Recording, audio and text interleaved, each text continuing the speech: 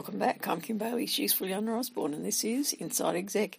We're concluding our discussion with Karan Ferrell-Rhodes today, looking at what qualities we might identify in potential future leaders, as well as the results of the survey that she was part of, where they looked at thousands and thousands of leaders that came up with 7 qualities across all industries that are useful for high-performing leaders. The other question I had while we were talking was about the qualifications, about the study. We had a guest earlier this year who was introducing what he called the fast-track MBA. So it was going to be that essentially cutting it back to 12 months because the period of time that it is, regardless of where you're studying it, was just too long, too expensive, and not really giving people the skills that they needed in today's workforce. Do you see that that might be a trend, that formal qualifications, that the time it takes to get them would be shortened, would be more focused? Because the other thing he talked about was that in his particular industry, MBA general courses only gave it 6 weeks. And what they were finding in the industry was they felt that they needed people with that formal qualification still, but they wanted more of a focus on their particular needs in that industry. So have you seen that as a requirement, as a trend? Of shortening the education time? Yeah. I have from the corporate side of the house, and a lot of my networking clients are larger size and enterprise level firms. We do some medium size. So I kind of have a little bit of a slant towards that. And they are looking for shorter programs, but high quality programs. And it's largely due to the reduction in tenure. You know, if they're going to invest in tuition reimbursement programs or things like that, they want to be able to leverage those new skills that their staff that they pay for their staff to get. I do see that. From the higher education side of the house, though, I know they're trying to keep things status quo. I have another 3 clients in higher ed, and they're struggling with that requirement and meeting those demands. They're trying to push some of the shorter programs to continuing education offerings. From the corporate side of the house, they really want the renowned programs from some, your prestigious universities. So it's an interesting tension that's going on right now, but I think it's going to take some time to resolve but there is that definitely. Do you think it's a generational change? So we're not going to see it for 10, 15, 20 years? It's going to be market driven, honestly, Kim. Okay. All right. There's going to be resistance to it from our ed side, because they're historically slow to change and adapt, but I think it's going to be market driven. Well, it's interesting you say that, because we had a guest a long time ago now who was a marketing director for a higher education institution here, and she said at the time that her biggest struggle was getting internal support for what she wanted to do. And that was at a time where she was moving towards encouraging them to have more online study. And what happened was external situations came in and said, you're going to have to do it that way anyway. So you might as well be the leaders of it. And from my experience on the higher ed side, they have meetings to discuss changes. It just takes so long. But to your guest point, market conditions do many times drive the need for change. And that's exactly what happened during the pandemic. It's probably straying a little bit off the point, but does that democratize it more and make it available to more people if it's shorter periods of time, if it's obviously going to be less financial strain on them to get it done? Because this fellow we talked about was talking about the extraordinary cost it is and how you spend the next 10 years of your working life repaying what it's cost you to get this qualification. Are we seeing then an opportunity for more people to pursue that extra qualification that they might not have the access to otherwise? I absolutely think so. And I also think that it opens doors across the globe, especially in some of the countries that are prime to be major players in the future. Some countries in Africa, there's quite a few in Europe, everywhere. It opens, to your point, a lot of doors for them to get that credentialing that will help them in their career, and then it will affect generational wealth for them and their families. Yeah. For years to come, because they got those doors open to them. And that's exciting.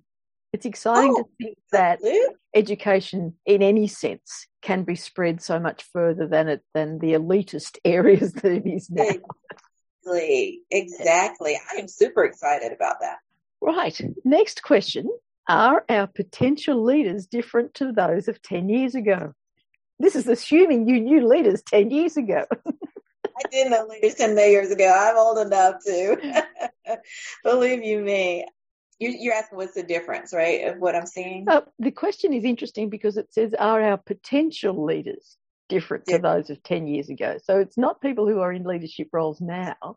It's someone who is looking at their own staff and saying, am I looking at different qualities, I guess? I would say yes, you will be, because of the reduced barriers of doing business globally. More and more folks are doing that, so that increases the diversity of perspectives that leaders are dealing with. So they'll need that additional patience, understanding, respectfulness, all of that, those good qualities for that. I also think that this whole 5 generations in the workforce is still here to stay for a bit.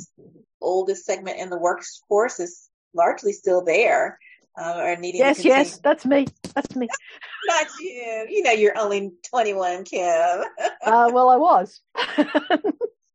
I remember. We just celebrate it every day. That's what I say. But yes, in the newer generation, Gen Zs, they are in the workforce now. So there'll still be that dynamic. And then in addition to that, Kim, and it's currently established now, but in the very near future, it's going to be even more complex. A leader can find themselves having on their team employees within their company, gig workers, like contractors, vendors, and they'll need to factor in things like AI on how that impacts work, as well as, like I mentioned, collaborating and across all of that.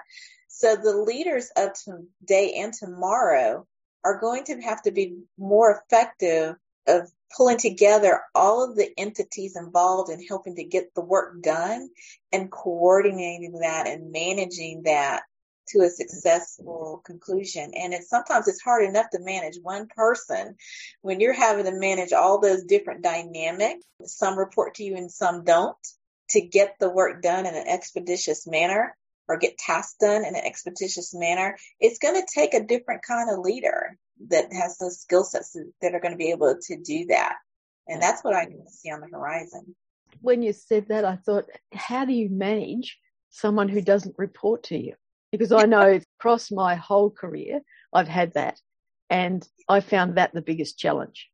It is. And especially I'll say for the states, because there are federal laws about treating vendors and contractors the same as you do employees. You can get highly fined and all other consequences. So it's hard.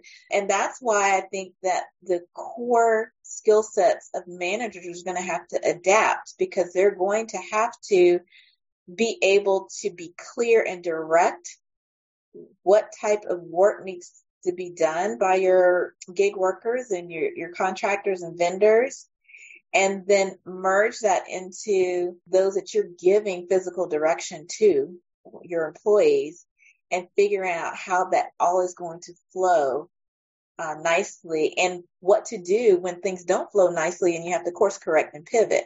How do you get everybody all involved? Because to your point, it's really challenging to direct the work of those who don't directly report to you. And it's perfect timing, because the last 2 podcasts we've talked about the difference between leadership and being a leader and being a manager. And so there are obvious differences. But when we're talking to you, we're talking about developing your leadership qualities, not necessarily about how you manage day to day. True. But you've got to create and establish a vision or North Star that all of the entities, as a leader, you have to do that so that all of the entities know how their work is contributing to the ultimate goal. And as a leader, you'll need to make sure that you're keeping everyone on track. They have the same talking points. They know the same metrics. They are working together as well as they can as a extended team. That's what the leader is going to be required to execute. And right underneath them, the managers are going to have to deal with the day-to-day tasks, right? Yeah. So they take the direction from the leader and then make sure that their teams are carrying out what that edict is. So there are going to be skill sets, new skill sets for managers as well as new skill sets for leaders. Challenging time. We've got 2 minutes left. Gosh, it flew by. No, we can talk as long as we like, but I would like to go on to the book. So Lead at the Top of Your Game is the book. Yes. How did it come about? Why did you have to write this? Why did you have to get it out of your head? It was bothering me, Kim. I had to get it out into the world. Well, the short answer is when I was at Microsoft, I helped to lead the Global High Potential Leadership Program there, which was the top 3% of leaders in the global leaders in the company at the time at all career stages. So there were about 4,200 individuals in the program. And this was before it was common to have terms like key talent and high potential and all that out there. We were trying to figure it out at Microsoft, just like all other companies were trying to figure out as well.